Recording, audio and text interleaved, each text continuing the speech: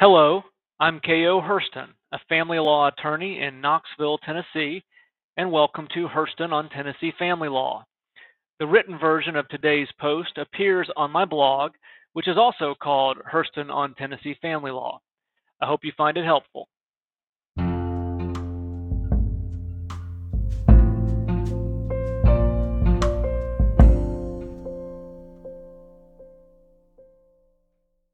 Facts: father and mother are divorced parents of 2 children. Their agreed parenting plan directed father to pay monthly child support of $400 to mother. The parenting plan further provided this obligation would continue until the children turned 21. In 2017, father petitioned to modify child support because he was earning a lower income due to an injury. He further alleged that the eldest child was a 24-year-old college graduate while the youngest child was still a minor. Father's support obligation was reduced to $242 monthly. In March 2020, the state petitioned to modify child support. The youngest child reached the age of majority the next month. Following the hearing and via an order entered July 2, 2020, father's child support obligation was increased to $441 monthly beginning June 1, 2020. Over 1 year later, father moved to set aside the July 2, 2020, order, arguing that the trial court lacked subject matter jurisdiction to modify child support because the youngest child had turned 18 and graduated high school by the time of the entry of the July 2, 2020, order. By order entered December 9, 2021, the trial court determined it had jurisdiction to modify the child support order and denied father's motion to set it aside. Father appealed. On appeal, the Court of Appeals reversed the trial court.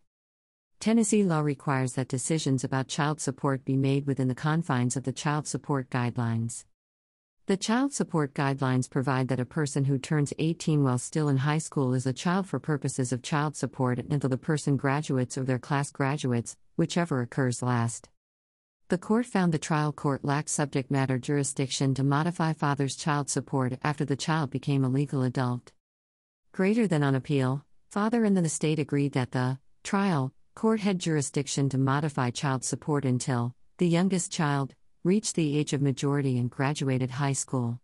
It is also undisputed that the youngest child reached the age of majority and graduated high school both before the trial court entered the July 2, 2020, order modifying child support under the guidelines and before the retroactive effective date of the modification, June 1, 2020. The court vacated the trial court's July 2, 2020, and December 9, 2021, orders. KO's comment: 1. Readers should note that Tennessee courts may extend child support until age 21 for children who are handicapped or disabled as defined by the Americans with Disabilities Act and beyond age 21 for a severely disabled child if the obligor is financially able to continue paying support. However, nothing in this opinion suggests that either exception applies here. 2. Sometimes divorced parents agree to share their children's college expenses. Such agreements are contractual obligations outside the scope of child support and are judged by the same rules of contract interpretation that apply to any other contract. State ex rel. Hord v. Barham, Tennessee Court of Appeals, Western Section, December 2, 2022.